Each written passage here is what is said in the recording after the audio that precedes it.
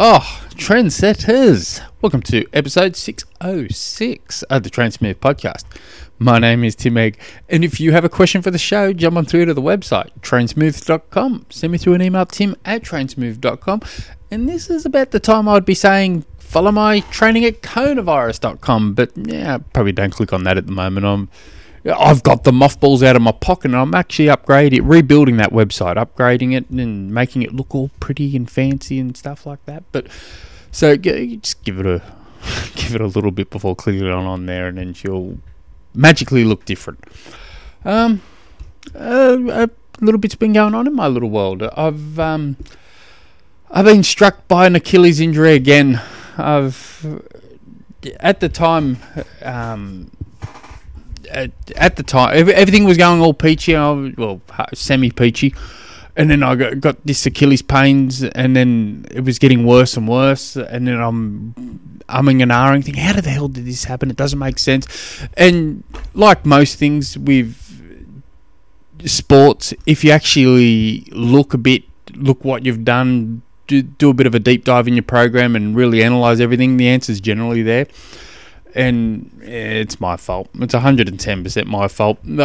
When I got that Achilles injury after the Ironman, I cut some corners as rebuilding, but I did everything properly, building back into regular volume. And then once I started getting into normal volume, because I had 70.3 Tassie coming up in February, I started pushing the envelope slightly. Generally, what I should have done is once I started that regular run volume of roughly around that, 3 continuous runs a week, generally headbutting around that 40 Ks a week, I should have then started 3 to 4 months worth of math running. That's what I really should have done, and really focused on slowly building it back. But because I'm looking at the dates ticking by, and I'm thinking, geez, I'm feeling good. I'm feeling good, and I started pushing it a little bit, and then I got sick, and I went running. I cramped too much in at one little hit, and yeah,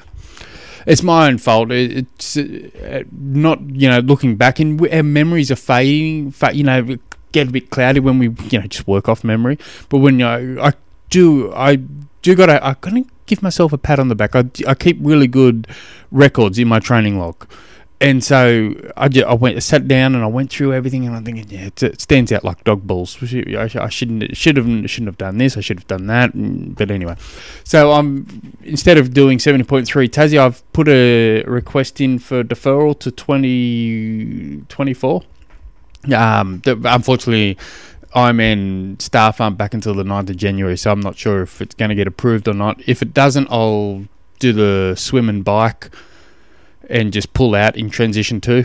And if all goes well, and I actually said I'll be happy to be a volunteer. I'm going down there anyway. I've got a few athletes racing it, and it's I want to help support the event anyway, because it's going to be a cool event. I want to be part of it, so I'll be floating about there.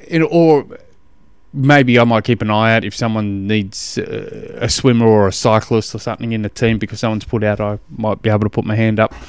But apart from that, my priorities have severely changed now. But this season, it's non-existent. I'm just going to rehab and rebuild back properly. I'm in no rush now. There's zero rush.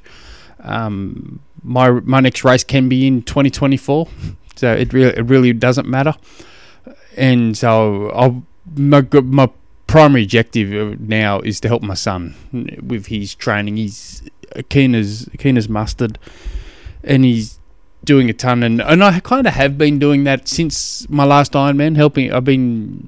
I've missed a lot of training sessions, or changed a lot of training sessions around for him,